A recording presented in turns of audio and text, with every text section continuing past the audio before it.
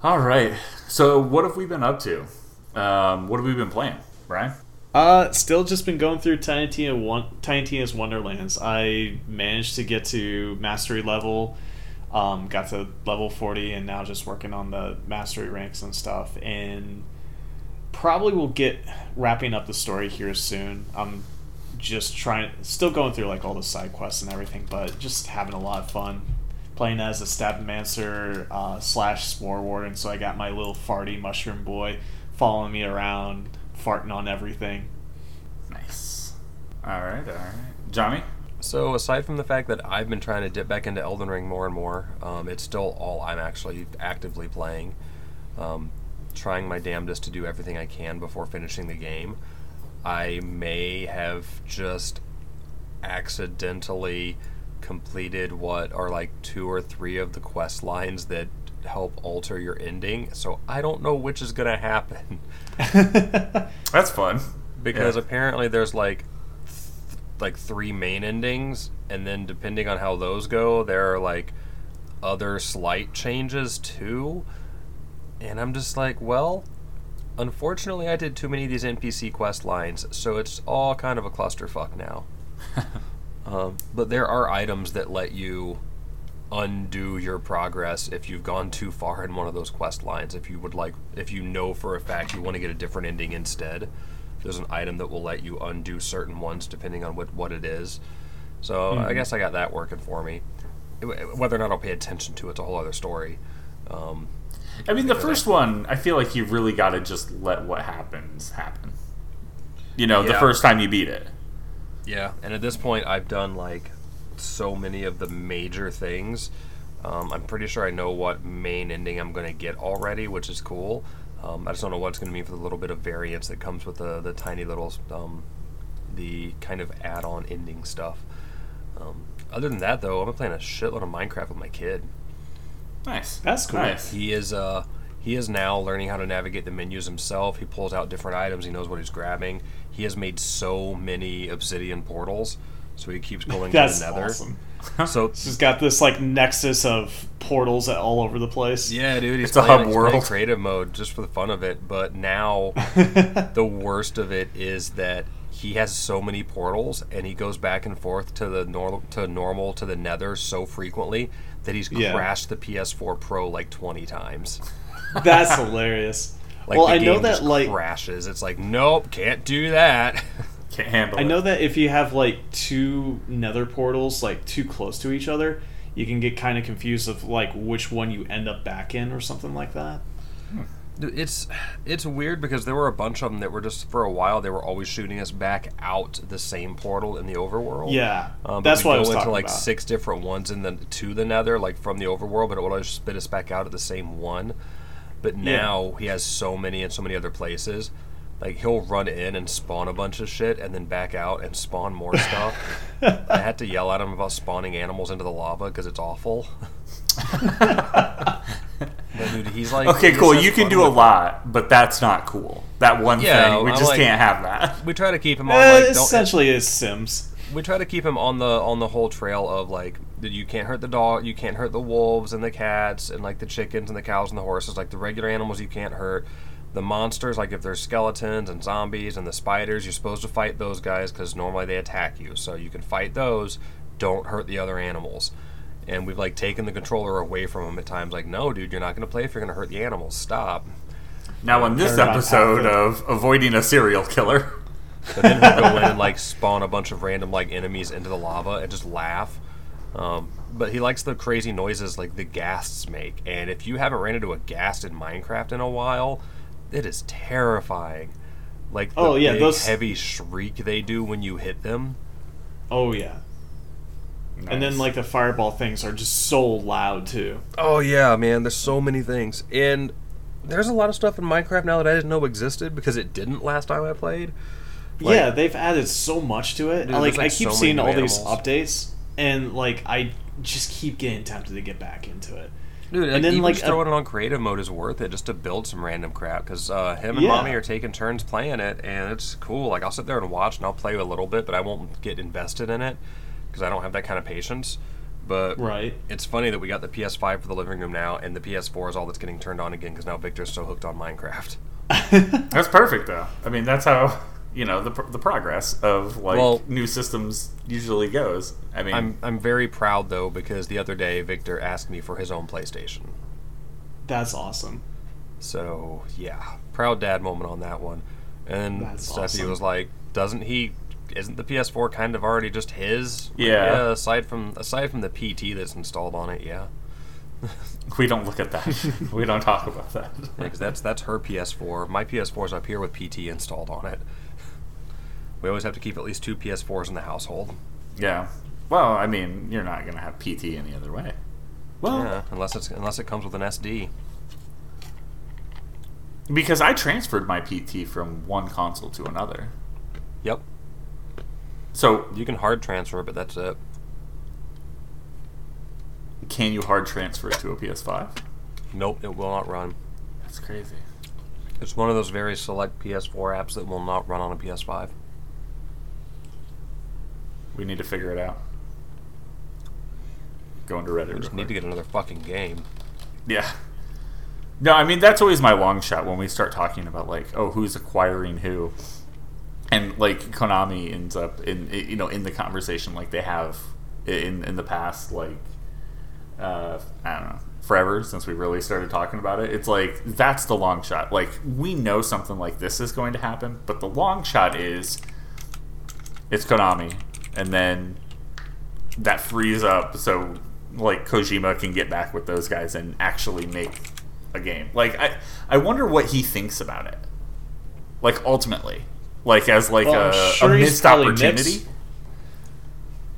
Well, I'm sure it's probably mixed just because of what he went through there and stuff like that. So Of course. he's so invested in the creative properties that he made with Konami and everything, but also how he was treated there too. It's got to be a mixed bag for him.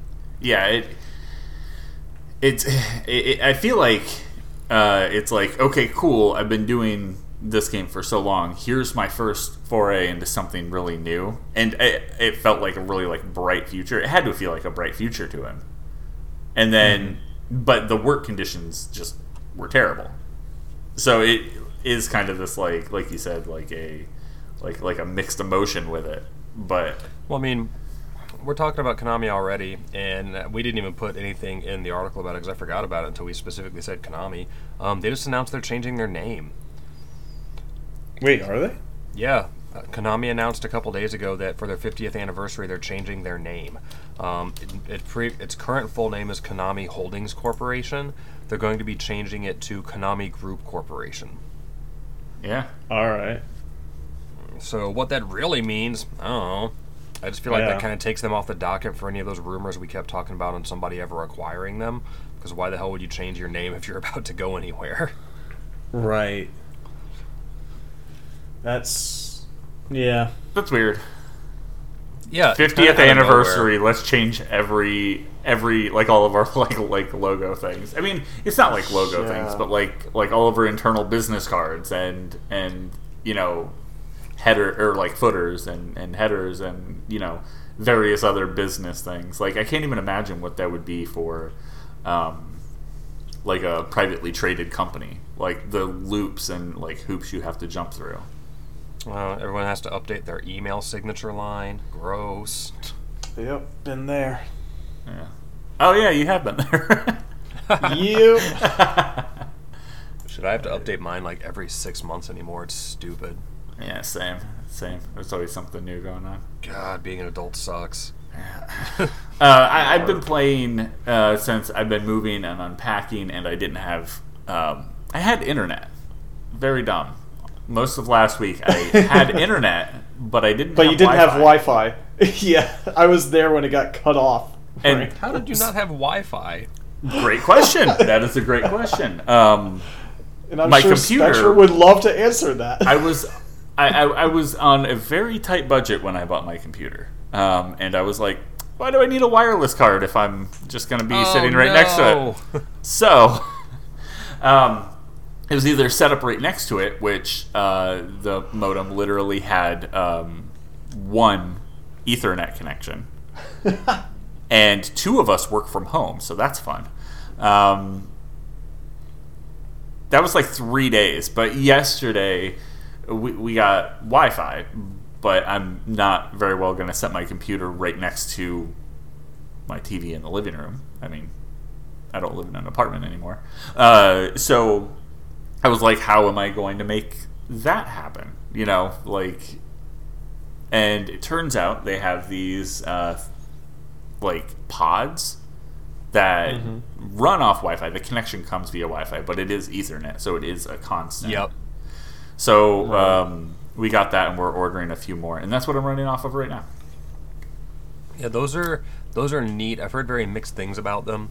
I had a friend that rocked those out of Michigan for a while. A friend of mine that did another podcast thing, and the only thing that sucked is just his internet connection as it was terrible. So even using those just made it worse. Oh, yeah. He could not keep anything streaming long enough. So with all of that and moving, I literally got my computer for the, my personal computer set up last night. I tested audio at like 10 p.m. And everything functioning. The only real game that I've been playing is Slay the Spire.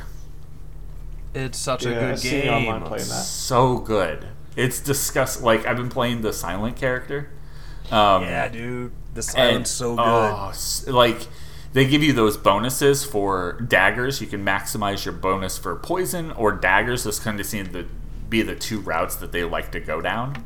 And yeah, if you can get just maxed out, like there's a thing where they give you, they're not daggers, they're called shivs.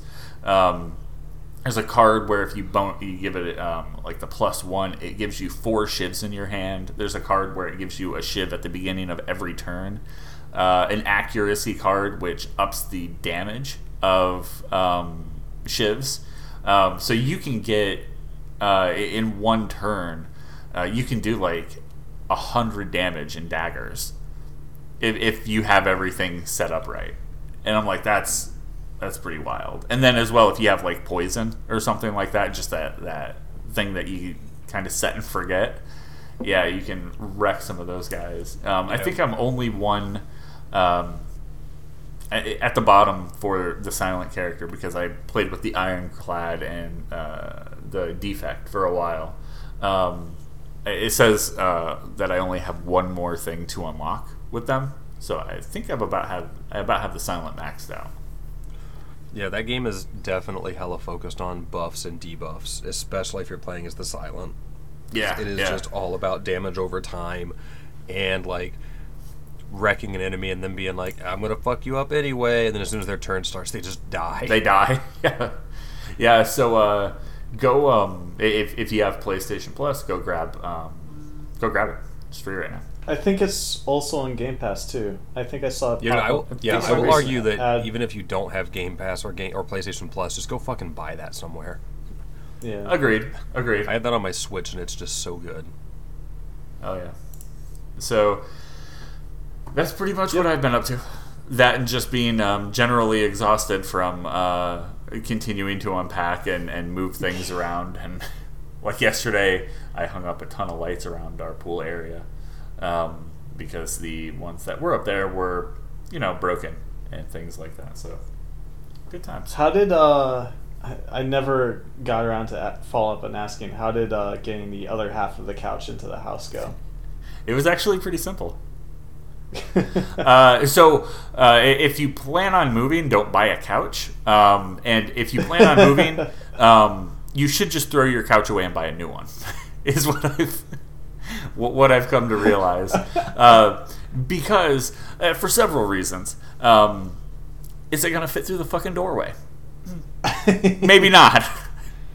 You have to do what Brian and I did, is carry mine around to the back of the house and take it through our screen door and then through our big sliding door, which, even though those are bigger doors, it was still kind of sketchy that it fit. Right. And then we wedged it at one point, and then we...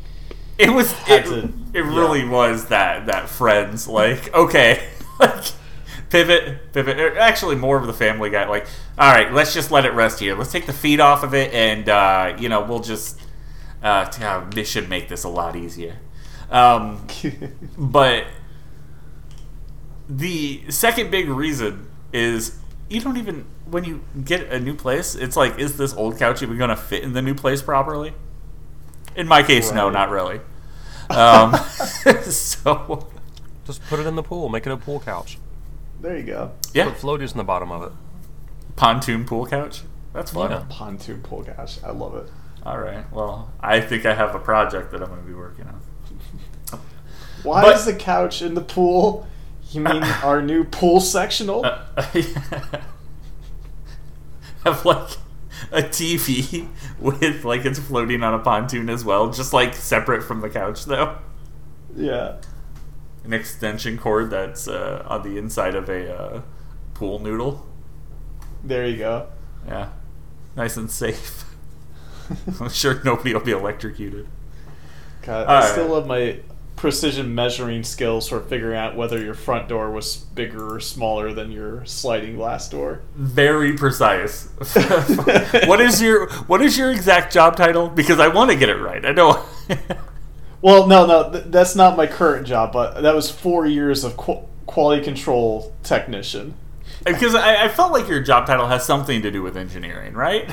Oh no, my current job title, I'm a lead systems engineer, so engineer, not measurement. Yeah. Well, honestly, like systems engineering is like the most ambiguous field of engineering there is. It's just basically management engineering. All you're doing is just like, well, what do we want the thing to do? Well, list a thing of requirements, and then I'll relay that on to the software engineers or whomever needs to hear this, and they'll make this thing. I just need to figure out what we just need to have it do. It's a weird job. It's a very weird job. Well, anyway, what he did was hold both of his hands up, say it's about this big, and then wandered to the other side of my house and said, yeah, that's smaller.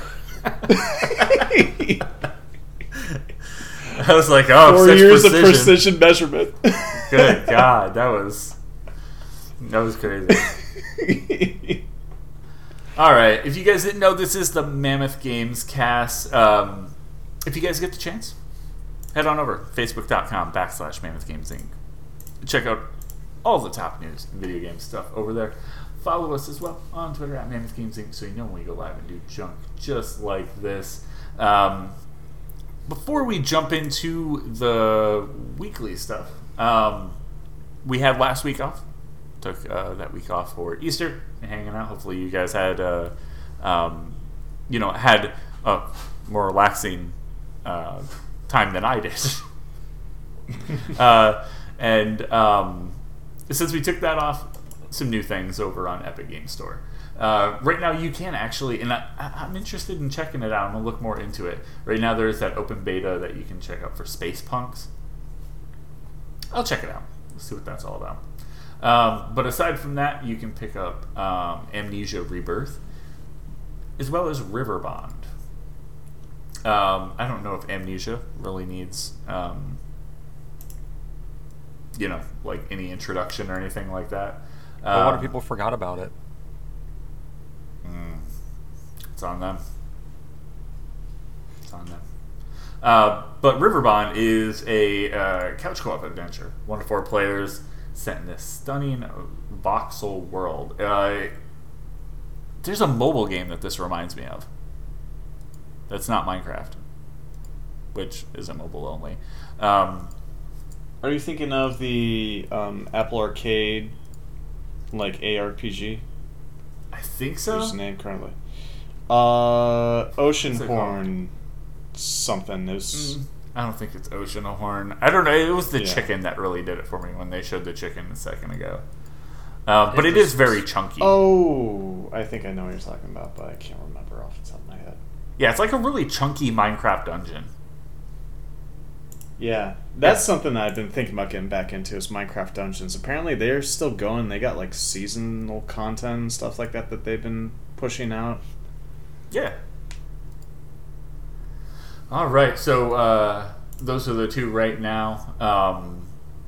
It's actually pretty good. Like there's kind of something for the adult if they're into shitting their pants, Amnesia, and then there's something for children who may or may not also be shitting their pants.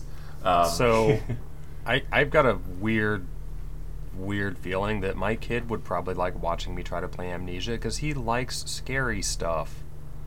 Yeah. Being a parent's weird. Hey, he is your child. Dude, he likes the kind of stuff that I look at. I'm like, no, dude, that's creepy. No. And he's all about it. Johnny doesn't like when he has to look inward. Dude, he's like shows me the weirdest, creepiest videos all the time. I'm like, what is this? No. I mean, you sent us a creepy video a couple weeks ago. Might have been a couple months ago at this point. When he was like looking out across the street. Oh yeah, that was based on one of the things he's super into on YouTube. Oh, haunting. Yeah. Yeah, he fell down that like Trevor Henderson weird creepy characters hole that happened like back in 2018. Fair. Where dude just invented a bunch of weird monsters and people fell in love with it and it was all over YouTube and stuff. And now he found it. It's just his thing, and I'm good, thank you. Like, no, we're not doing that. None of us are. You're not. I'm not. No. All right. Why don't we go ahead and just jump right into the news, because there's a decent amount. Some of the stuff that we actually, one of the bigger things that we missed over our little bit of like holiday break here, was Sony investing in Epic again for the, I believe, third time. Wow. So, of course, speculations start to run wild. Epic does seem to be the place that Sony's like, yep, that's where we're going to go ahead and put all of our, games. Which, again, led to more speculation. This time, they have invested $1 billion in Epic. The Kotaku article we're looking at states that it's PlayStation's third major investment in the company. And let's see. The makers of PlayStation VR have invested in, I think it's very interesting that they're saying makers of PlayStation VR. So maybe they're making these investments to try to create a better partnership for their next iteration of VR. Well, I think it's important either way to make the investment with them, to say, like, hey, if you need some people, where are your people? Because Unreal 5, I mean, that's out. Yep. That's the true, like, next-gen thing. Just the development tools, the disgusting amount of development tools that are wrapped up in this pretty little box. Just mind-blowing things that you couldn't even think about doing with the latest Unreal 4. So, very smart for them to, I think, team up. And, they're not the only people that are looking at them, Microsoft is, known for working with Epic, on things like Gears. Even CD Projekt Red, they're like, oh yeah, our Red engine, so that's going to be dead. We're going to go ahead and use Unreal 5 for The Witcher, which we talked about a couple weeks back. With that announcement, and kind of going off on topic, but still kind of off topic, I don't know, have you guys seen any of the cool things, or have you messed with any of the things? They did that Matrix Awakens tech demo for PS5. Yeah. Remember, I tried that out a bit ago, or when that first released before the movie. Right. And was pretty amazed by all the stuff that they had going on for it. And, like, there were different, like, street signs and stuff that you could go to that would explain the different assets that were at play for the city that you were currently experiencing, like traffic levels or lighting mechanics and stuff like that. And then you could also cycle through, like, the actual, like, different... Granted, I'm the wrong person to be describing this stuff.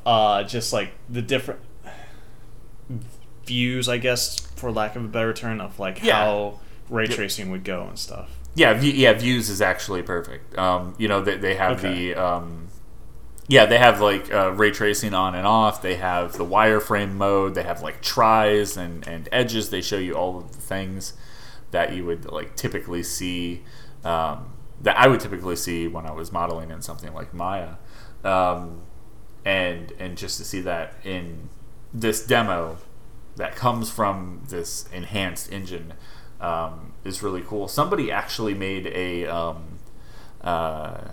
like a Superman. Like, yeah, it's not. I guess it's a game. It's more of like a tech demo, but they imported a model of Superman, and then they created a flying mechanic. That's right. That. I remember seeing this floating around on Twitter. Really cool. It looks really good. Like the way that, like, and I am not a Superman fan. He's actually one of my like least favorite, like super anything. But it looked really cool the way that the character would fly with like that burst of speed. You'd see it kind of like shoot, and you'd see like the sound barrier almost break a little bit. Very, very cool. And if the Superman game comes out and it has that kind of thing going on, even as someone who is a fan, borderline anti-Superman, I might be interested, just for the mechanics. But yeah, I guess that's a big deal, just kind of setting up for what we're truly talking about for next gen. Sony has been shelling out some money, though. They spent that $3.6 billion to acquire Bungie as well. Right. And that was mostly for their technical assets to be able to help with creating platforms for games as services and stuff. Right. And I mean, ultimately, I don't think they're going to be doing too much with. It's not like they're going to be like exclusive. They're going to leave them on the other consoles, which is the smart, and I think fair way to go. They also Bungie said that they're going to retain their autonomy for their development and stuff like that. So it was definitely very much about the tech that Bungie had developed. Yeah. They picked up as well Housemarque, Bluepoint. They picked up Insomniac. That was like $230 million or something. So yeah, I mean they've been spending quite a lot. So, but they're not the only ones. I feel like they're just trying to keep up, and I also feel like there's something else like looming, like some other, and we'll get into one of our later articles in the show. Could definitely point to that as well.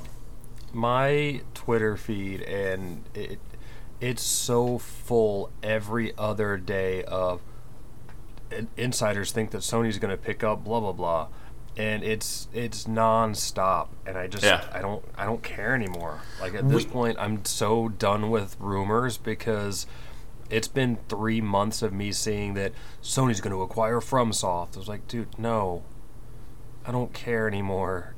Even if they do, happen. Like what's the big payoff? Like, how does that affect you? I'm just to the point now where I'm so tired of everybody like, they're going to buy this, they're going to buy that, they're going to buy this, they're going to buy that. I'm like, I don't care anymore. Let me know when it happens.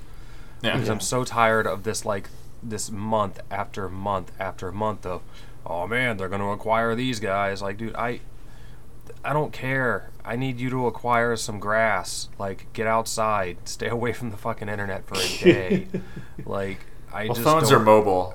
So, like, let me know when the shit actually happens, and then I'll invest time and energy into it. Yeah. We all want Bloodborne 2. We'll get it eventually. Or we won't. It could go either way. You shut up. All right. Let's talk about something that is taboo in video game, and that's movie adaptations. Oh, yeah. Because we have two. I hear that's how many it takes. It takes two. But first up, it's Minecraft. Getting a live-action Minecraft movie. Way to block my joke on that one. We'll get there. We're playing the long game. with Jason Momoa. Like, I don't know how to feel about this, but as we were talking in the before recording and stuff like that, it has the chance of being good. Like, I could see this taking the direction of say like Jumanji: Welcome to the Jungle or something like that, especially when you director like Jared Hess, who did Napoleon Dynamite. Like, I see this more joke oriented than trying to like do some narrative or something like that. I feel like this is going to be I feel like it's going to be like maybe an action comedy kind of thing. That's So like I'm Jason thinking Momoa something has to punch a tree in order to, I don't know, build a house. And what if we're all looking at it wrong and the main character isn't going to be like Steve or a playable character, but what if he just plays a block? That'd be funny. And you spend 45 minutes just staring at the block waiting for Steve to punch it. oh man, you guys are getting so close to something from Everything Everywhere All at Once that I just can't say it. Now in Minecraft 2, the blocks punch back. No, but I feel like this could go the direction of something like Free Guy, that Ryan Reynolds video game movie. Obviously not still as haven't Grand watched Theft that. Auto-y, but I enjoyed it. It was neat. yeah. It's on HBO Max, right? No. Wait. I thought I remember seeing it on there. There's too many. Maybe? I don't remember now. There's too many other. It's on something I pay for every month. Yep. Right. So Jared Hess is the director, and he's a pretty cool director. He did Napoleon Dynamite. I actually like the way that he, like, looking back at some of the behind the scenes things for Napoleon Dynamite, the way that he got in there, like, hands on. And he's like, no, it's got to be like this. Oh, I mean, the movie is what it is. I like it just because of how dry and dumb it is. But the way that he directed them to do these dry and dumb things, and then when they happened, it was like, oh, that was actually pretty funny. Like, everyone's laughing at just him doing it. And then when John Heater did it with his just face, just that face doing it is just like, damn it.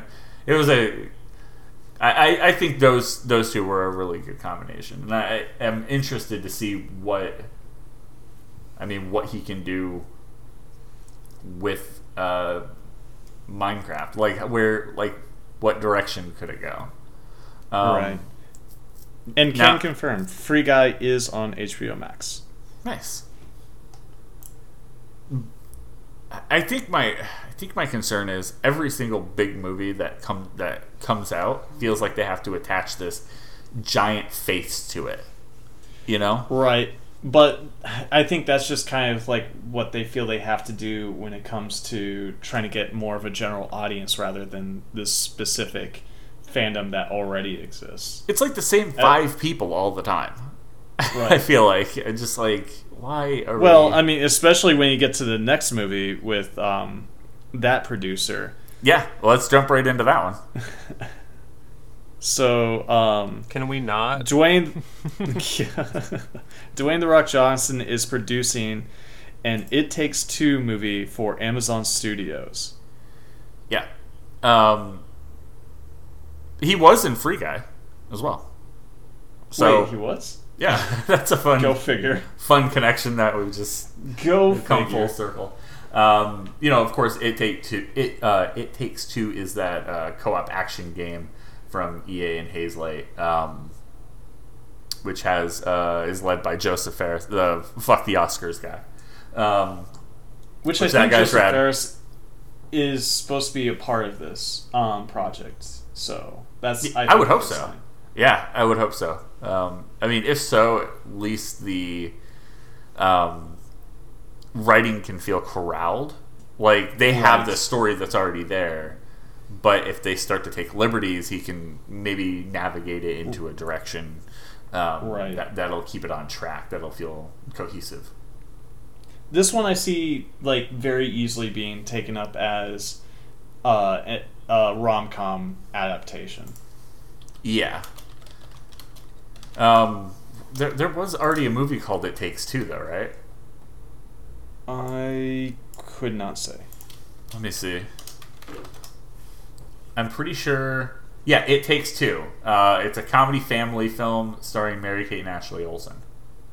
Yep, 1995.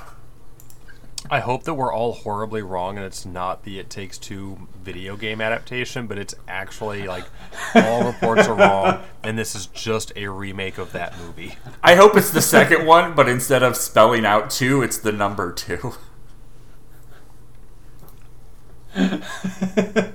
That'd be terrible. I'm here for it.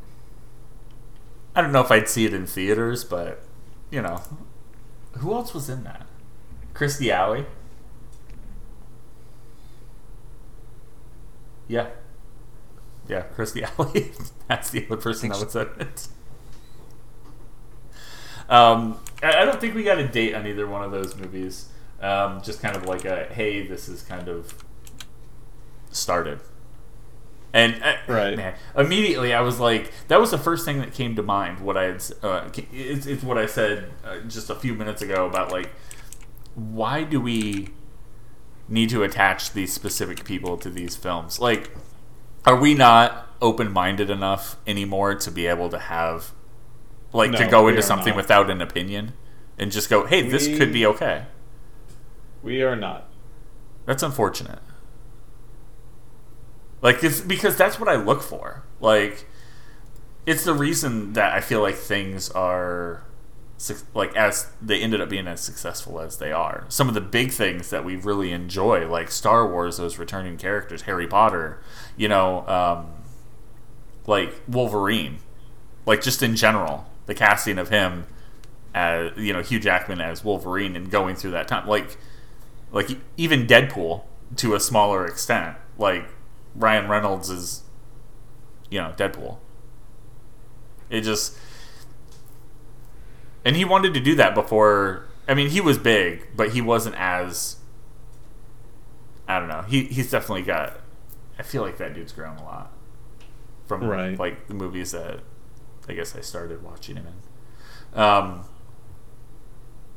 But yeah, I always think back to like something like Harry Potter, because those people were just almost completely unknown. You know, the main three.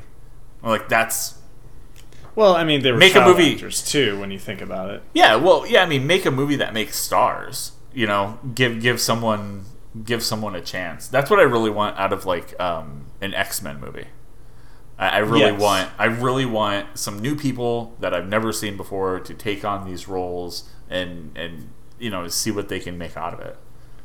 Well, do you think that maybe part of it is the connotation that goes along with a lot of video game to film adaptations, that it's kind of well known that video game adaptations don't critically end up being very good, and so so that studios and production companies get nervous whenever they do that, so they feel like they're obligated to attach themselves with a big name that they can try to associate with quality for these adaptations, and maybe that's why they feel that way. For sure, 100%. Yeah, I mean, look at the Borderlands movie coming up. Look at all of the people that are in that. And you have freaking Cate Blanchett in it. That's just a star-studded group of people. Yeah. Like, even people that are not like gonna be like physically on screen. I mean, Claptrap is Jack Black. God, I'm excited for that. I forgot that movie was happening until now. I don't need that knowledge. Speaking of Borderlands, nice segue.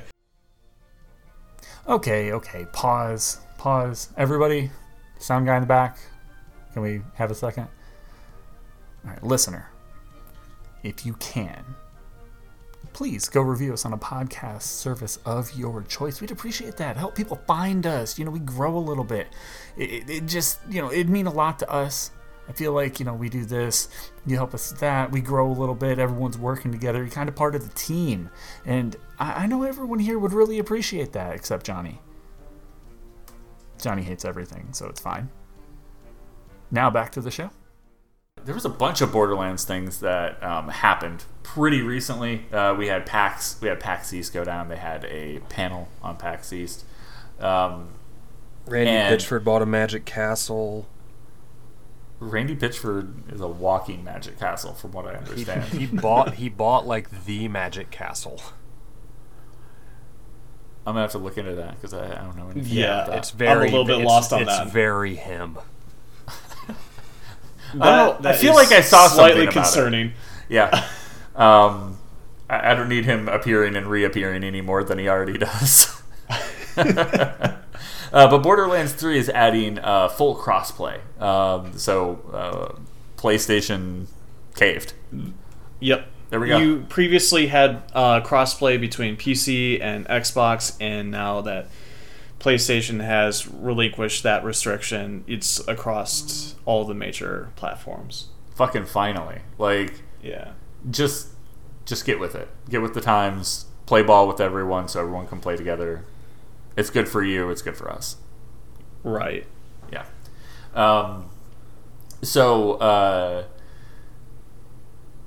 Was that announced at PAX or was that announced just before? I won't say it was announced. Yeah. Oh, okay. Confirmed during the PAX East keynote. All right. Cool. So if you're still playing that or you're looking to jump back in, yeah, you can play that with. You'll be able to play that with everybody. Is there a date? Arriving sometime this spring, so relatively soon. That's good. Yeah. As well, they said that during that keynote that they're not done with Tales from the Borderlands. They have been working on something for a very long time. I was checking out Randy Pitchford's just talk about that. He's like, yeah, we've been in development of this for, they said, years. So I assume that goes back to when Telltale shut down in 2018. I assume they had been working on it since around that time because Tales from the Borderlands was pretty successful. Like, I really liked what it did. It introduced some new characters that made it into Borderlands 3 and everything. Yeah, I still need to play it. I've heard really good things about it, but I'm really late to jumping onto the Borderlands franchise here. So, is there any like I remember that they took a bunch of the Telltale games off of the markets and stuff when Telltale kind of fell out. Is there a place that you can pick that back up, or is that just kind of lost now? No, I'm checking right now. I'm pretty sure you can just grab it from the PlayStation Anywhere? Store. I don't think I don't think Okay. there was any restrictions. All right. I seem to remember that like when Telltale kind of collapsed as a company, that like a lot of their games were delisted as a result, and I was wondering if they A lot if got that relisted was- though once they went through certain transitions. Got there was it. a brief All right. window where they all got pulled, but a lot of them got put back up. I still have Tales from the Borderlands because it was a PlayStation Plus freebie forever ago. Yep, that's how I have it as well. Tales from the Borderlands. Can you still get Tales from the Borderlands? It was just making me log in, so I'm like, alright. Yep, I see it here on Xbox. Okay. At least episode 1. So yeah, you can at Yeah. least get it there. Yeah, you can still get it at most places. Okay. Yeah, you can still get it on Yeah, Steam, Epic. There's no PS5 or Series X enhancements, but you can still get it everywhere. It looks like it was just Yeah. down for a brief period of time. Okay. Yeah, I'll definitely have to check that out because Yeah, I've really been it's- enjoying the last year of getting into this franchise. Yeah, it's a really of course, you know, a Telltale game, a very linear experience, but it introduces those characters that you see in 3. Like, there's some of those characters you see immediately in 3. So, yeah, super fun game. Like, I'm not one that was super into the Telltale games. I mean, I liked them for what they were, but I didn't, you know, like, play every single one of them or anything. Like, I didn't really get into The Walking Dead or any of those. But this one, Yeah, this one did a good I job. only got into like the first 2 seasons of Walking Dead, and then I played the 2 seasons of the Batman Telltale series, which I really enjoyed. That was a Okay. really cool take on the story. Yeah. So I'm really picky about the Telltale stuff, but I was really interested in Tales from the Borderlands. I just didn't have time. That's the problem with those games. Is I want to be able to rush through stuff and just speed read the story and get done with it. Yeah, Right. that is the difference in the type of game it is. It is more of like a narrative thing where you're going to be reading and making decisions. But the good news is, if you're playing on PlayStation, it's always an easy platinum. It always feels like you really accomplished something, moderately big if you go through everything. And you're like, all right, I only have like, the typical people only have like 3 platinums. So this being my 4th platinum, that's pretty big, right? Yeah, good way to boost that trophy count. Exactly. Same with any Lego game too. Yeah. I got my 1 platinum and that's enough. What was that again? It was something Astro, ridiculous. baby. Yeah. No, it wasn't ridiculous. It was perfect. That's what it was. So that's that sequel to Tales from the Borderlands supposed to be coming later this year. And another big thing that they announced, Lost Boys Interactive has been acquired by Gearbox. These guys are known for several things, mostly shooters, working on Call of Duty, PlayerUnknown's Battlegrounds, and as well, they work with Gearbox on Tiny Tina's Wonderlands. So kind of not a surprise. They've been in, conversations quite a lot recently, and these guys do pretty good work. Lost Boys staff currently stands at about 220, bringing Gearbox global workforce to around 1,300, with plans to grow by another 350 people by 2024. I know I had talked to and I'm acquaintance with one of the Gearbox recruiters, and yeah, he is always looking for something, mostly programmers. Surprise, surprise. But yeah, they have. I don't know how that's going to impact Gearbox. They have mostly Gearbox. I feel like is just set out of Texas. Lost Boys Interactive is Madison. Oh no, it looks like they do have a.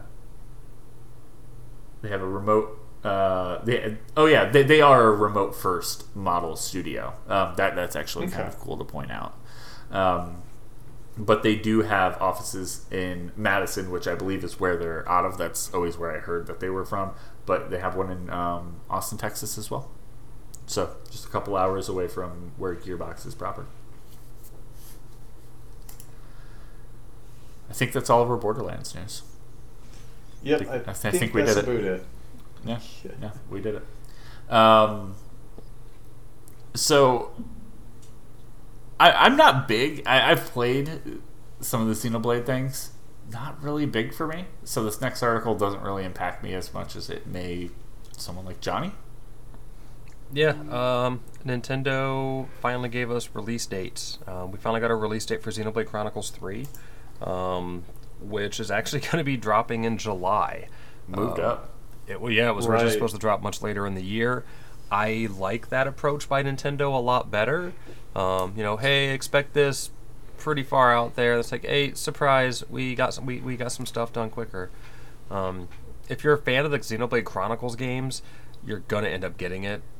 These games always have a deluxe edition that hasn't actually. I don't think the deluxe edition's gone up anywhere yet. At least if it's going to, I missed it. But I've got the deluxe editions of 1 and 2 already. Haven't played either of them. But haven't finished either of them. I played a bit of both, and I did really enjoy them. They play very MMO-y, but single player. They're huge games, though. They're massive games. They're fun. Yeah, well, sure. I played 2 all the way up to the end, but I just kept getting my butt kicked by the final boss. But I think I put 120 hours into the game. Yeah, by the point I got to that point. They're very standard. They're very standard. Like plots. It's very like as a teenager that loved anime and stuff. You'll totally dig the plots if you're one of those people. But it's exciting to see that the third one's finally dropping and this much quicker than expected. A lot of people have been excited for it for a hot minute. The game series just keeps getting better and better without dramatically changing everything. which I'm excited. It just gives me something to buy in July now. Moving a game like that up helps. It's going to help them with sales because you guys know nothing big ever drops in the summer. Yeah, Right. yeah, the traditional summer drought. And I think that this might be opening the floodgates up for some more later year Nintendo material. For them to just like push a game up months earlier than we originally planned it to happen, that means they probably got something else planned for that time frame because they don't want to release too many big things at once. Sure. But then Nintendo, cool. being Nintendo, gave us more news. Uh-huh. Not only did we get the excitement of Xenoblade Chronicles 3 getting pushed up and getting a release date for this July, we finally got a release date for Splatoon 3. And I don't care. See, I really, and I think I've said this a lot, I really want to like the Splatoon. Splatoon's something that I could for sure see myself getting into if their online services were just better. It did get that September 9th release date. They talked about a few things. They showed off a trailer which showed off the 4v4 Turf War multiplayer mode, as well as Eeltail Alley, which is one of the new maps. And then they talked a little bit about the Splatoon DLC added to the online expansion pass. So they have a lot of Splatoon stuff going on. Is there a reason you're not a big fan of this game, Johnny? Honestly, I've tried them. I tried Splatoon, and it just bored me. But then again, I'm not big on PvP stuff as it is. Sure. But the idea of just like, bro, if I want to paint the walls that bad, I'll just stay up late at night and watch some internet. Like I just don't see how it's such a big thing. I love that the original focus, like the first game, was really geared towards kids. It was geared towards being that online multiplayer, don't have to worry about voice chat or anything. Your kids can still play together and have a lot of fun, and no one's going to talk trash or say racist things to your kid. But now Sure. It's just the same game over and over. I feel like this is the kind of game that, even though now there's going to be a story, nothing's getting focused on for it. It's all just the same multiplayer experience. And if it had something more single player, like an adventure or something to go with it, that might change things for me, but it doesn't. It's really just multiplayer map after multiplayer map, just battle after battle, win your way to the end of it, even for story mode. And that just didn't appeal to me at Sure. all. It looks pretty. It's a neat concept. I just don't know how it made it this far as a full game. Fair. I've played some of 2 when the Switch first came out, and they launched the what was just essentially the re-release for 2 to come to Switch that year. I had a fun time with it, but it just I didn't get the hooks in, and I think maybe part of it is just the online infrastructure, and I didn't really have anybody to play the game with. Right. And I think that was the reason why I just kind of fell out of it. I enjoyed it, and I know that they added a PvE element to it at one point, or like a player versus environment. I can't remember what. I don't know what a single player of this game would be like. Just because I just really don't. It's a franchise that like is fun, and I tried it, but I didn't ever really get invested into it. So. Yeah. I really want to like this. I like the art style. The Right. gameplay is pretty fun. Yeah. I thought it was pretty fun. Everything that I've played. No, I liked it, and I liked like how each weapon that you have is a bit, just like a different play style that you have to do with it and stuff like that. Yeah. Like every weapon has a purpose. Right. The weapon is your class, essentially, like that. It is just depending on what it is. So you got like the little paintbrush sniper, or the paint sniper or something like that, and so you're obviously going after players, whereas like you got people with like the rollers and the big brushes, so they're the ones that are trying to score the points and stuff like that, so you're trying to protect them. I can see like how like the weapons give you different classes, different responsibilities, and that's pretty cool how they do that and stuff. Yeah. It was just something that just for whatever reason just didn't click for me. That's all. This mode, it always reminds me of multiplayer Tony Hawk stuff. They had that mode where you do a trick on an obstacle and it'll highlight it blue or red, and it's head to head. Right. Whoever has the most like tricks on obstacles, and you can take other people's spots by doing a bigger trick there. Worth Dude, more points. if I remember correctly, it's like the same thing. Be a jerk? Couldn't you be a jerk and just run one massive combo, and then right at the end, once everyone else is done, like land your combo? And if you tricked over several things, they all just highlight it once for you because you're the last person to do it. Yes. Yeah, that's why people hated me in that. Yeah. That was always massive, like beginning to end combos, and I was like, "Oh yeah, I got all these." Then suddenly I'd land my trick, and like half the map just turns back to me. I would just wait until the very end, the last like 2 seconds, and then I'd start a combo. Yeah, yeah, that's why I played that game a lot with Ian, and it was always like, I hate playing this game with Jay, and we're like, it makes sense. But yeah, it's kind of it's the same thing, and I really like the art style, but Me too. They really need to get their ideas are all good. I really love the colors and everything that's going on with it, and it's such a simple idea. Like the simplicity of what they have going on, I can't help but like just love that. Yeah. But it just it gets taken away just because what am I gonna do? Like, yeah, I'll give credit where credit's due. They know that this game is not meant to pull in new players. It is just meant to pull back the old players. Yeah. And that might be another reason I'm not a fan, is like it's not doing the first one didn't do anything for me. I gave the second one a shot because it actually had some story content added to it. It did nothing for me. And now I'm just like, what's the third one going to do? I already know it's not going to do anything for me. The first two didn't do anything for me, and 2 wasn't even really a new game. 2 was just one with more stuff.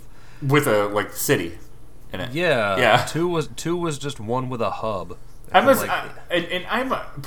sucker for environments.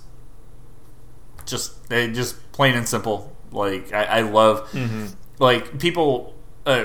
Most recently talking like, oh, I didn't really like the Batman movie, and I'm like, I loved that. I loved how gritty they made Gotham feel. Like, no, that was awesome. Like essentially the city was a character unto itself, and some of those shots that they did, cinematography was just absolutely fantastic for that film. Like, I mean, I know you see it all the time in the promotions, but the shot of him holding the flare, leading the people out of the water and stuff like that is just such a beautiful shot. Yeah. And then when he's on top of the building with Selena Kyle, and like you have this orange gold sky that is in the background and stuff with the city skyline and stuff. It's just like, it was so beautifully filmed. Yeah, that's what the movie was to me. It was like there were these characters, but then there was also the city as a character. And that movie was more about the city. Yeah, and that movie was way more about the city. Just like some people say, like, oh, the whatever is about the adventure. It's not about the destination. But like, what? Okay, then give me what Splatoon is all about then. Like, what is Splatoon about? Because if it's really just about these matches that are the same thing in a different area every time, I'm kind of over it. One match in, like. But I do like the environment. I liked the city in 2. I thought it was just like kind of a cool looking area. Throwaway. It was cool, but it was a throwaway. There just wasn't enough there. Right. My takeaway with the city was how you could do like custom images and stuff like that you could put and just have on display to the public and stuff like that. And so many of the images were just random pictures and then like captioned with, "When will Dad come home?" Yep. It was just and I think the other thing that really killed this game just in general was the Wii U. It coming out on the Wii U. No, like out of all of my friends at the time, I think I was the only one that had it. Like, I was the only one with the system. And I was always like, everyone was always coming over to play D&D, and we're like, I'm like pushing this console on people, like, hey, and we had some good times with the Wii U, right, Johnny? Oh God. But I do think that was part of this game's downfall. Like, it's part of a time period where it's like, was it really a good time period for Nintendo to be a Nintendo fan? But we got a release date. We'll see what they end up doing with it. I don't think that there's going to be anything that they can do to pull me back without updating that infrastructure, as I've said time and time again. Yep, and I will say it was cool that if you aren't sure about it, if you are currently an owner of Splatoon 2 for whatever reason, and if you have the Nintendo Online Expansion Pass, so you have the N64 stuff as well, they did just randomly decide to drop all the expansion for Splatoon 2 on there. So, it's like we said earlier, it's there. You at least have a reason to mess around with that a little bit more to see if it's worth it. Comes with a bunch of extra missions and things like that. Yeah. Yeah. And it had a cool story. I actually really liked the CGI stuff that they did for it. I remember what do they call them? Squidlings? The one squid chick on the train. It's either Squid Kids or Octolings. I think there's two different beings that are in this universe, and I think one group is called Squid Kids and the others are called Octolings. And you gotta remember, you're either a kid or you're a squid. Yeah. But never both. Yep, can't be both. All right. The potential content for an adult version of Splatoon is definitely there. I'm just gonna say, with all the splatting and all the tentacle stuff, there's definitely. I would be very, very surprised if Nintendo hasn't already had to issue multiple cease and desist orders for adult content. Probably. Yeah. Probably. I think that's what Austin's all filming this weekend, is his Splatoon movie. I heard it was Goots. I heard it was something with Goots. Why not? That's what I had heard. That's true. Got me there. So one of the other, I would say, probably bigger announcements that happened across this past week was Amy Hennig and Skydance New Media. They're of course Amy Hennig's working with Disney on a unannounced Marvel game. At least I don't think it's been announced, right?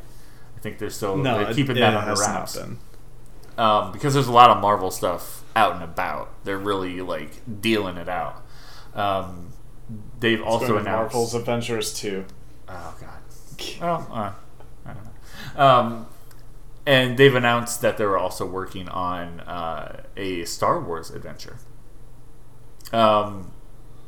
Which is pretty good. If you're not familiar with Amy Hennig, she's they've listed her here as a game industry legend, whose blockbuster series includes Legacy of Kain, Jak and Daxter, Uncharted, and of course more. Pretty big. I'm interested to see what Amy and her team can actually come up with. That's new and fresh. There's immediately I dig into the past and go, how nice would it be to get something along the lines of 1313. I'm not holding my breath. No, I'm not holding my breath on a revival for 1313. Well, so they did say that they have talked about that, though. A full revival of that project. Right, but does EA still hold... Or who actually was holding on to the rights for that? Or who was the producer? I think it was EA. Okay. Let me check. Let me see where that was. I know they said that they were very interested in revitalizing that just because of all of the kind of like fanfare stuff that's been coming out. Yeah. Let's see. God, so many like little pop-up ads. Developed and published by LucasArts. So that would fall under they can give that to whoever they want. Okay. Yeah. So, I mean, there's a chance that could go, but... Always a chance. And it, again, would not hold your breath. It would be cool, but probably would never happen. But there's a lot of things that happen. I really do want something urban, though. Like, I kind of crave something like an urban Star Wars game. We get a lot of, like, flying things. Right, a or decent just amount of, like, things that RPG. follow the main stories or something like that. Yeah. I want something smaller. Like, not smaller, do but... an original story. Yeah, something that's not, like... I think I'm really interested in things that could fill in gaps. Yeah, because you can have a lot of fun there, you know? Yeah. Well, I'm thinking like along lines of, and kind of like along with Star Wars 1313, make it on Coruscant and make it a section of the city, but do it in a way that kind of gives like the Arkham feel to it. Sure. So like, okay, so I'm kind of thinking about this like on the fly here, but I know that like Star Wars is like trying to transition over to like the High Republic era and stuff like that. So say you play a Jedi in the High Republic era and you have to do like this murder investigation that took place in Coruscant that for like some high profile figure that was killed in some place that they shouldn't have been. And so now you're kind of doing this like Arkham City kind of style Star Wars game. Yeah, I think that would be dope. Yeah, I mean, I would love that. I would also love like a Larian Studio take on it, something like turn based, where you can create your character and you have several other characters that turn based and attacks. I don't know. I'd be interested in a lot of different things. I don't know. Would I like it to be first person, or would I prefer third person? That's a good question. I think I'd be open to that. But I'm very, very interested to see what these guys are working on, especially with Amy at the helm of it.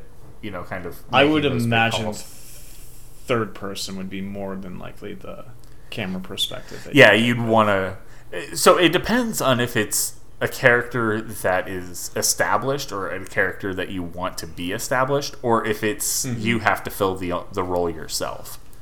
If you're putting yourself in those shoes, first person makes more sense, because you don't have to see the character, because you're like, I'm the character. I'm seeing through the character's eyes. That's me. I don't know. When it comes to Star Wars, though, even though if you are the character, I feel because of like that aesthetic that everyone really just loves to see about that universe, that you will still want to be able to see your character. So I think when it comes to Star Wars titles, you'll probably only really end up with first-person perspectives when it's like a first-person shooter. Please bring back Republic Commando. And that's where we'll leave. Yeah. That's where we'll leave that. Give me Elder Scrolls Star Wars, first-person RPG. Ridiculous skills, ridiculous like abilities, level up system, total Elder Scrolls style, but first person with like awful controls like Morrowind era. But and the jack boots. Yes, so you still get like forced jumps, just like when you would glitch out your crazy jump ability in Morrowind and like gap an entire island and kill yourself when you landed because physics existed. Yeah, because your knees can't handle that. Combine all of that. And keep mud crabs.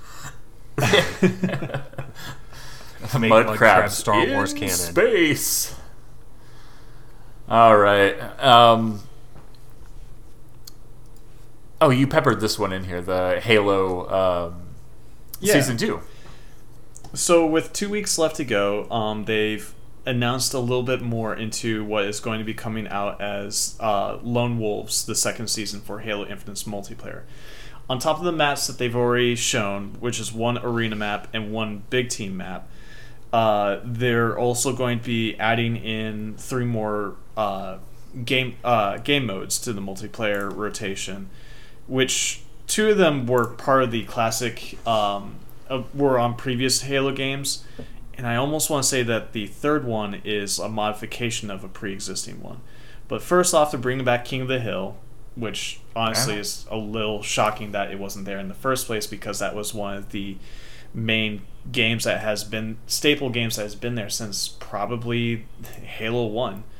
Land Grab is essentially a territories game where they have a version of this already going, but essentially the objective is to hold 3 spots of land, I believe, as long as you can. I think that's what that. They have one currently that's like that, but it's like you have to like stand within a ring. Right. Yeah. And then it's the last one that has been kind of intriguing to a lot of people, called Last Spartan Standing, and a lot of people are wondering if this is kind of like their testing bed for a potential battle royale with Halo, which personally, in my opinion, I think they should add, because it's something that is just kind of a staple with a lot of game service nowadays. And I believe that the way that Halo gameplay mechanics and weapons are set up, Battle Royale seems to be it just makes sense. A perfect fit for that. Yeah. Which, granted, Certain Affinity has announced that they will be working on more Halo projects, and it's heavily rumored, almost confirmed but not quite, that they are making a true Battle Royale mode for Halo, but obviously nothing official has been announced with that. But Certain Affinity is a developer that has worked with the Halo franchise for years in the past. They usually worked on a ton of the multiplayer maps from throughout the franchise. I definitely remember quite a few of their work from like Halo Reach and Halo 4. But yeah, so with that, this new season is supposed to be shorter than the current one, which, granted, they did say that this current season was going to be longer than expected to give them enough time to buff out the ability to actually get more content in there. It's just, there's a bit of a concern that, like, is this a little too little too late kind of deal, because I feel like the buzz around Halo has definitely kind of fallen off a little bit here. And so, yeah, for sure, they have to definitely try to push their marketing quite a bit to try to get back the attention in the spotlight. I feel, because I feel like the fervor has definitely shifted away from Halo Infinite here, which is unfortunate, because I really enjoyed it. It's just that I got to the point where it's like, I mean, granted, you do this with all video games where you're just doing the same thing over and over again for a lot of this stuff. But with Halo Infinite, you felt like you were just doing the same thing over and over again. Yeah, I was aware. I was very aware of what I was doing. Did anyone else, when they said King of the Hill, just picture Bobby and Hank in their hunting gear? God damn it, Bobby. Just out there taking down Spartans. With buckshot. Let's see here. But yeah, the Last Spartans Standing. It looks like that. It looks like that mode from, what was that battle, or what was that team-based game that we played for a while, where it was Portal. It had portals. Splitgate. It had bean battles. Bean battle, yes. No, they had Splitgate had a mode that looks exactly like that, where the points move, and it's just trying to like capture and hold that point for a period of time. At least that's what it looks like. That's more like a roaming King of the Hill gameplay, I think, is what that one was. It's King of the Hill, but the hill changed, which is something that Halo has had in the past. So Last Spartan Standing, what that is that everyone has like it's a free. I was talking about Land Grab. Okay, so maybe that's what it is, and so maybe I was wrong about whole Land Grab thing. Is that it's Yeah, it looks like it just looks like they have like a box like squared out somewhere in the map. And you have I to, might have been wrong. Yeah. I probably was wrong on Landgrab's description there. Yeah, Let's just say I was wrong on that one. And I think you're right on that. But Last Spartan Standing, that one does look like they're really trying to break into the battle royale thing. They have the closing ring and it's free for all. It's Did but it it's say not how like many- one life. Oh, is It's it? 5. Everybody has 5 lives or 5 respawns available. But if you run out of it, you can either spectate for the rest of the game, or you could actually quit out of the game and not be penalized for that, which is good because with the other multiplayer games, if you do quit early, you are penalized for it. And for just reasons, because I've played plenty of ranked matches where I ended up in situations where it was, hey, you're the only person left on your team, and it's 4v1 because everyone else decided to quit. It's like, oh boy, this is going to do great for my rank. Yeah. The other thing I was curious about is how many players for the Last Spartan Standing. 12. 12. Yeah. Yeah, it's 12. So essentially you're getting to that, like, the final moments of the Battle Royale system, where it's like the better are, like, parts. really starting to kick off. Yeah, where you're not hiding the and you're coming out and trying to... Hiding and scrounging and They're just trying to take the best parts of the Battle Yeah. Royale system, put it together. So, and these are supposed to take place on the big team battle maps too. Okay. All right. So, and our last 2 bits are on Ubisoft. Ubisoft announces Project Q, a team battle arena game that isn't a battle royale, apparently. I wrote prove it after that because I don't believe you. Well, how many of these games and services have Ubisoft announced and then Abandoned either has yet to... 3 weeks later? Yeah, well, there was Hyperscape, which came out. It was fine. You and I played that for a bit. Yeah, it was fine. It needed some work, but I did like the verticality aspect that they added to it. Yeah. It's just navigating how to play it and stuff like that. Like, it wasn't a menu. It was like a 3-dimensional space that you actually had to go to, kind of reminiscent of Call of Duty World War II, I think. I wasn't a big fan of that. Yeah, it's like a hub world. Yeah. Yeah. So if you wanted to go play a certain game, everyone had to go to this door or something like that. It was weird. I don't think it would... Like, they could have reworked it and it probably would have ended up actually being okay, but I think by that point, like, PUBG, Apex, and Fortnite had already stolen the buzz around Battle Royales and stuff like that, and so it was hard for them to try to get into that space. Oh, for sure. Then there was... God, what was the... It was the... There was that player... It was like...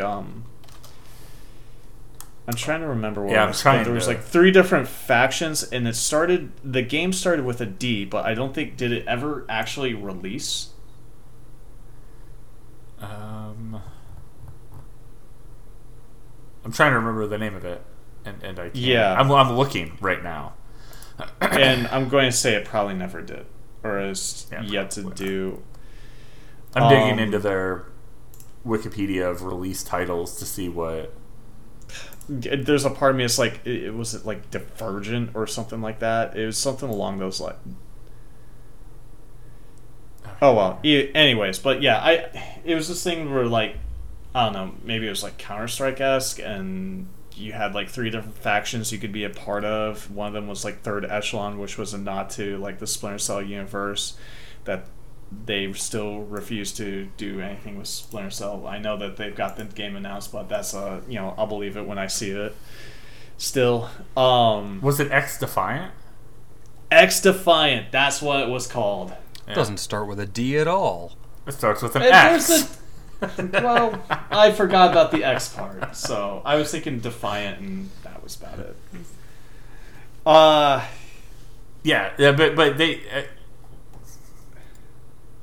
yeah, just Ubisoft. And Ubisoft being and Ubisoft, basically. They're like, let's try to capitalize on the fad, on the big thing that's happening. And you see that a lot. Like, we had Rainbow Six Extraction come out this Right. year to, I mean, probably poor reviews. Like, it felt Well, you and I like I played it for a bit. Yeah, it's and fine. It's not Yeah, amazing. it was fine. There was nothing to like make me want to keep coming back to it. Yeah, I tried that game out on launch day. I tried it on a Game Pass on launch day, and I was like, I did like one match, and I was like, I'm bored with this already. I mean, there's just yeah. little things that happen in the game that bum me out. And we can kind of bridge this into something that, I mean, of course, something that I wanted to mention, just about Ubisoft titles in general. Extraction The specific. NFTs?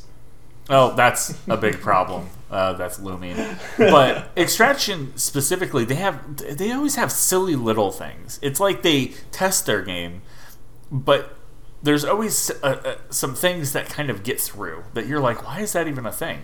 Like when you go to extract, if there are, so you can put one of your captured allies or downed allies in this pod. When you become a Cheeto. When you become a Cheeto, that's true.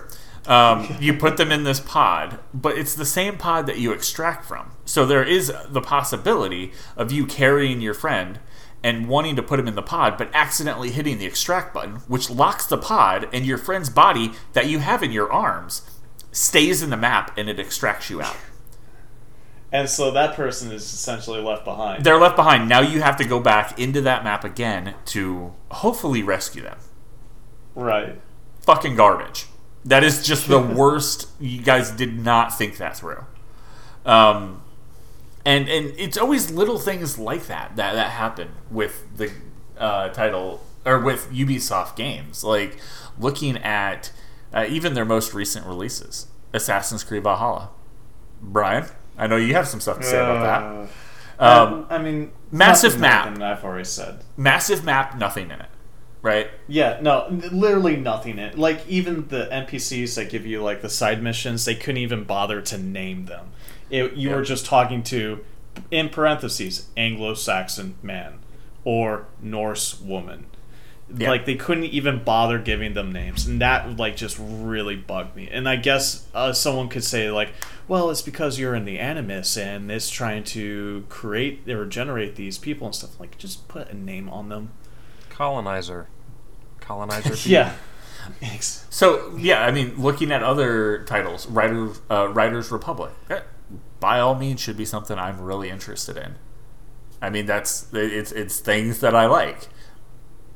But it's the exact same thing as Steep. It's a more poorly done version of Steep. Far Cry 6, oh, what's that? That's the exact same thing as Far Cry 5, which is the exact same thing as Far Cry 4 and 3. It's like, you guys did strike gold like 15 years ago, and then you haven't done anything else ever since. There has not been an original idea in at least 10 years from Ubisoft. They're still trying to dig in the same ore vein, and they've already extracted all that they could from it. Yeah. So, bleeding into our next piece about Ubisoft. Actually, before going there, there were two big takeaways that I saw in this article. Right, we really didn't talk about this article. We didn't talk about it at all. Did We announced another team battle royale game from Ubisoft called Project Q. So there's a very big deal in this. Honestly, I do like the up is that as of right now they have no plans to add NFTs to Project Q, which just means to me they're not invested in Project Q. Otherwise, you know they would be talking about NFTs with it like they are with every fucking thing else. But if you go to the bottom of the article, the last little where is it here? Where is it? Yeah, like the last little sentence on there. Project Q is another game that was part of the GeForce Now database leak that also included PC versions of Final Fantasy VII Remake and God of War, as well as the Chrono Cross remaster. Interesting. So we're getting more and more, and I've been following that as more things get announced, because that database leak had a lot of stuff in it. And so far, a bunch of it's been happening. Yeah, a lot of it's been coming up Millhouse. So coming up Millhouse. I'm kind of invested in it at this point to see where this is going to go, because a lot of stuff that's there has been happening. Sure. Right. And maybe to actually... They could have changed the name of this from Project Q. Like, and they kept it. Project W. Yeah, like everything is staying the same. It is completely crazy to me, and I think that to me is the biggest takeaway of this, is that like a lot of stuff got leaked. A lot of it's turning out to be true. Could some of it have been blind predictions, like PC version of God of War? Like, yeah, sure, whatever. But something like this, it's pretty specific. Sure. Yeah. Very specific. Like, it's exactly what they said it was. And that's the next thing. I had seen it and reshared it on Twitter. But from a more reliable, I don't want to say more reliable, but a reliable source. But Ubisoft is reportedly in early talks for possibly being acquired, and that's coming from comicbook.com, which I kind of hate comicbook.com. Offense to them, I guess. Well, I think it was originally reported by Bloomberg. I think we just got the article from. Yeah, I see a Kotaku article from the more reliable source that I saw on Twitter. In the takeaways, the mentioned factors: no Guillemot left to take over, ongoing workplace controversy, senior devs leaving, big projects struggling, and all of that makes sense. You look at Ubisoft as a whole, like I said, they have not had an original idea in 10 years, if not 15 years. Well, it's fascinating because, like, just think of it, like a few years ago, we were applauding Ubisoft for being good guy Ubisoft when all these other companies were having these issues. And now here we are with this situation and stuff like that, where they've just kind of rested on their laurels, and then on top of that, they refuse to acknowledge a lot of the internal problems that they have going on. Yeah. Now, as far as... Oh, go ahead. And I was going to say, and I wonder if that's why the senior devs are leaving. I feel like they're bored. They're bored working on the same thing over and over again. The same way, look at someone like Bungie. They didn't want to make Halo for the rest of their life. They were bored. So, they have to move on. Senior devs doing the same thing. When senior devs leave, guess what? You don't have anyone to teach your junior devs. And when junior devs don't know what they're doing, big projects struggle. Right. I mean, that's everything. So I think one of the best things that could happen to them right now is to be picked up by someone to give them direction. Right. My only question is that the current prospects of who's looking to acquire them, Blackstone Inc. and KKR and Company, these are private equity firms, and I have almost next to no information on anything about them. Same. So I have no idea what kind of direction that they would give or what kind of involvement that they would have on there. So I would say it could be like a 50-50 kind of deal as far as like what kind of impact they would have on Ubisoft. I would need to know more about these two firms that are looking for potentially at this acquisition. Yeah. I'm gonna do just a quick search on who these people are, but it's so blatantly needed for them to have something new. I mean, I remember that conversation from quite a while back where it's like, oh, every game that they make, it's like you have to climb up someplace high and look and find your, look and reveal a portion of the map or whatever. Literally every game had that they were creating for a while. Right. And, it's just showing like they don't have that idea. Like the ideas just aren't there. Whether they're not asking or, they are asking and it's not happening. You need. Well, is it that they don't have the idea, or they're just too comfortable? It could be that too. And that the games are still selling, because that's the other thing too. It's like financially they've not been given incentive to not changed course. Like Assassin's Creed still sold pretty well, and I think Far Cry sold pretty well too. I mean, correct me if I'm wrong, but I think it did pretty good as far as Far Cry numbers would go. You still have a pretty dedicated base for Rainbow Six. Is Division still really a strong thing? I don't think it's strong, but I mean, there's still people. I mean, out of all of those, I think I like Division the most. Right. But I mean, and that's just, I think the other thing about it is that while their ideas have been stagnant, their numbers have still been really good and stuff like that. Like, for all my gripes I have on Valhalla and stuff, and how much of a departure, like, from what I would like to see from that franchise, they still sold tens of millions of copies of Valhalla. Yeah. So it looks like these people that have showed interest are not in the games industry. They're in the business industry, just businesses, where it's talking about like private equity, real estate, credit, hedge funds. Their websites kind of mirror each other. They're not the same. They're obviously different. But when you go under, like, for KKR, and you look under their businesses, yeah, you see real estate. But you go to Blackstone and you go under our businesses, the second thing is real estate, private equity, credit, hedge fund, portfolio operations. So it looks like it's like we're just trying to diversify what we do. Yep. I don't see any improvements coming from these from this acquisition as far as like creative direction or anything like that. I don't Not think at all. these people are getting involved. They probably were catching on to like the NFT buzzwords that they were trying to throw out there, and then also the fact that they are in works to produce both a Star Wars game and James Cameron Avatar game as well.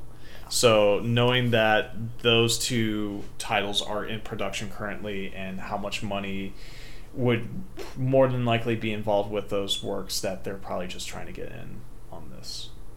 Yeah, very likely. I want to know where they're based out of, because that would be, I think that would be interesting. Like if it is, like French, like if both of these firms are French, that would make more sense. But I can't really find. Maybe if I just go to careers.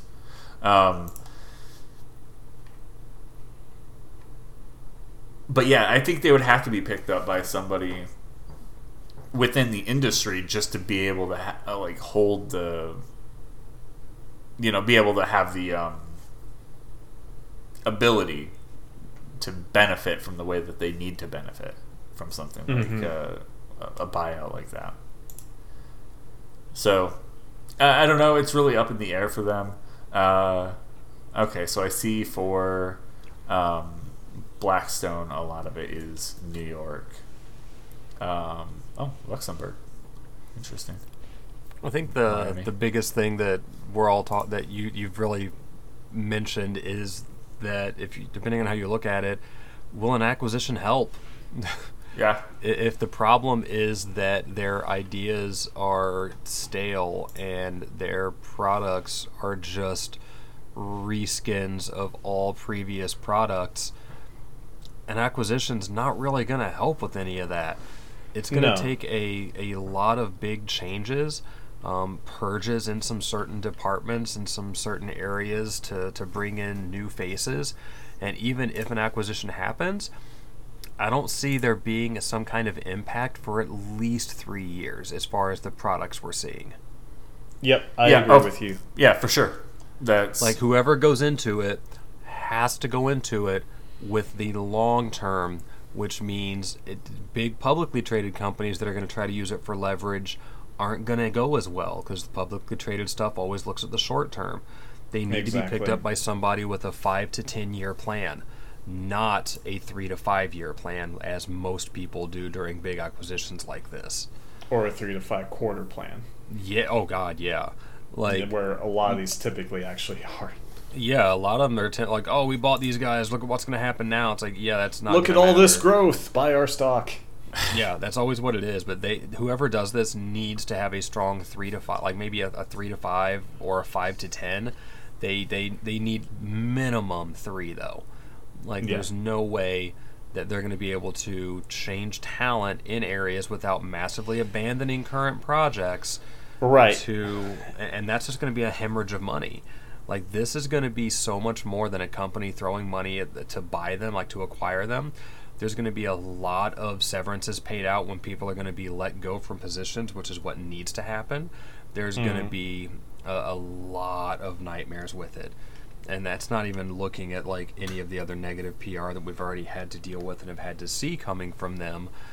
Much in the same way that we're still seeing stuff with Activision during Microsoft's entire try to pick up. Depending on how fast this kind of thing would even go through, there are people out there expecting, oh, Microsoft can pick them up. It's like, they're not even done with Activision yet. Show your shit. Right. And people are like, oh, Sony could jump in on it. Yeah, but no, they don't need to. Like, they don't need to, but it is they are very much in a like eat or be eaten position. Yeah, like it's whoever does it needs to. Whoever does this. The problem is that Sony and Microsoft are both known to pick someone up and just kind of let them do their own thing. Whoever does this needs to not let them do their own thing. Right. Like, there's a reason they're in the situation they're at right now, and it's because they've been doing their own thing for years, and their own thing was the same thing 10 years ago. Like, they need new eyes in there. They need new imaginations. They need new everything at that point. Yep. Well, we already saw the consequence for this for that developer that was working on the Perfect Dark game under Microsoft, where it just kind of feels like that studio was allowed to do their kind of own thing, and because there was just like bad direction or something like that, like you had this mass exodus of people from that studio, and now Crystal Dynamics is picking up more of the actual production for that game versus the in-house studio for it. Yeah, and it's and I hate to go back to it, but it is just a problem within the industry of like people being afraid, industry professionals that have been here for, I would say, 7 years or more, being afraid if I train somebody, if I grab a junior and train them up to my level, it weakens my job. If we don't do that, though, we end up with Ubisoft. Well, I think it's not just specific to the gaming industry. I think that's just an American industry. And I would go beyond. It's just like across all industry situations. It is a workspace problem, completely. It all works. It is. And it's something that, like, I've been trying to make a point of, like, in my position with what small responsibility I have for my team and stuff like that. I've been trying to, like, train the people underneath me on everything that I do, because I'd rather that they know everything I do, so that way I have the freedom to be able to step away on a vacation and not have to worry about a single thing. Exactly. And then to have them not know how to do anything and stuff like that. I think it's just part of the workplace mentality that is just kind of been ingrained with us for as long as we can remember, that like you need to always be looking out for yourself first, and because that's just kind of how promotions and stuff is set up to function and everything, that you have to, it's you against everyone else kind of deal. Yeah. Yep. So, I mean, it kind of right now it is weird to be saying like Ubisoft was kind of the golden child for a while, especially when we were talking, because they were doing things that were so right. Yeah. They were, but I think it was also that we only had a window of looking into what was going on, and then when things started coming out of stuff that actually probably had been going on for years and years, it's just that we only had a limited perspective of what had been going on during that time frame. But more than likely that stuff was also going on. It's just that we weren't aware of it until later on. Right. I think the bigger thing was actually speaking with people from Ubisoft, which was something I had the chance to do. What was that? It had to have been like the end of 2019, or no, beginning of like 2017, I think. Which was right around the time we were building and starting the show. I had the chance to sit down and talk with employees from Ubisoft, people that work there, that have worked at other, unique studios, and the difference in models, in just workplace models, was great. It wasn't like you were kicked off the your project's done. Well, okay, cool. Apply for this other project if you want it, but you technically don't have a job anymore. Which is how a lot of studios functioned. Ubisoft was different. They would say, okay, cool, you go on this interim team, you work on DLCs, fun things like Blood Dragon and all these kind of like side pieces, and just get to have fun while we find you a home for your next project. That was one thing I remember you telling me about, that that is the right direction. And in that regards, you do have to laud Ubisoft for doing the right thing on that, where so many other companies would just as soon let a bunch of their teams go once a project is finished. That is a good thing that they did implement. It's big. Yeah, those big things and smart decisions need to stay, while finding that it feels like they're not asking.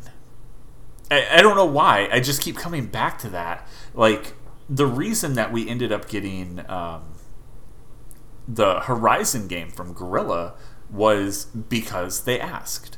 They're like, we're going to have, it doesn't matter what position you're in, bring us your ideas. Let's see what we have. And they whiteboarded it out, Okay, cool. We have this dinosaur game. Okay, cool. We have this, something more along the lines of Killzone, Helghastian type thing going on. Whatever the current fad is, we have this post-apocalyptic survival idea, and then they just narrowed it down and put things together. That I feel like they're not having those meetings and they're not asking, because if they were, on this podcast alone, Brian, you've had an idea and you've never worked in games before or done anything like game development oriented. It's easy to get those ideas out. Everyone has an idea. Right. It's there. Ask. I think it's that simple. Right. So, but I think that is our show. Do you guys have anything else that you want to bring up, make fun of, or anything like that? Not that I can think of. Johnny? You caught me on short notice now. I'm drawing a blank. I guarantee there's stuff there. All right. Well, I want to end it by telling Austin to grow a mustache. So if he does listen to this, we should take the Twitter and get Austin to grow just a mustache. I don't think it's gonna work, man. I need to actually get in and trim my beard back down, so I just have the mustache again. I let myself go this past like month. I don't know if Austin's a beard guy. I want him to have something there, though. I want that for him. All right, but if you guys, as always, get a chance, head over to facebook.com/Mammoth Games Inc. Chat with us on the daily. We appreciate that. We didn't even talk about Sonic Origins. Can you believe that? I can completely slipped my mind. Do you want me to go off on a tangent real quick on that one? Because it's a terrible idea. They are nickel and diming to death with that game. They are. For sure. It is paid DLC to have the title screen characters animated.